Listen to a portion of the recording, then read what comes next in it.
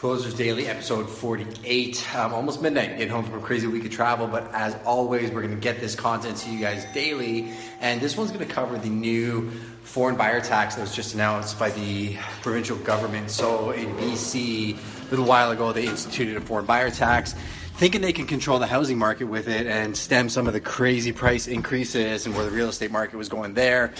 They decided to do the same thing in Ontario, mainly because of what's been happening in Toronto. But actually, if you go and search a guy named Simon Giannini, he's one of the top real estate agents in Toronto, and he had an interesting point.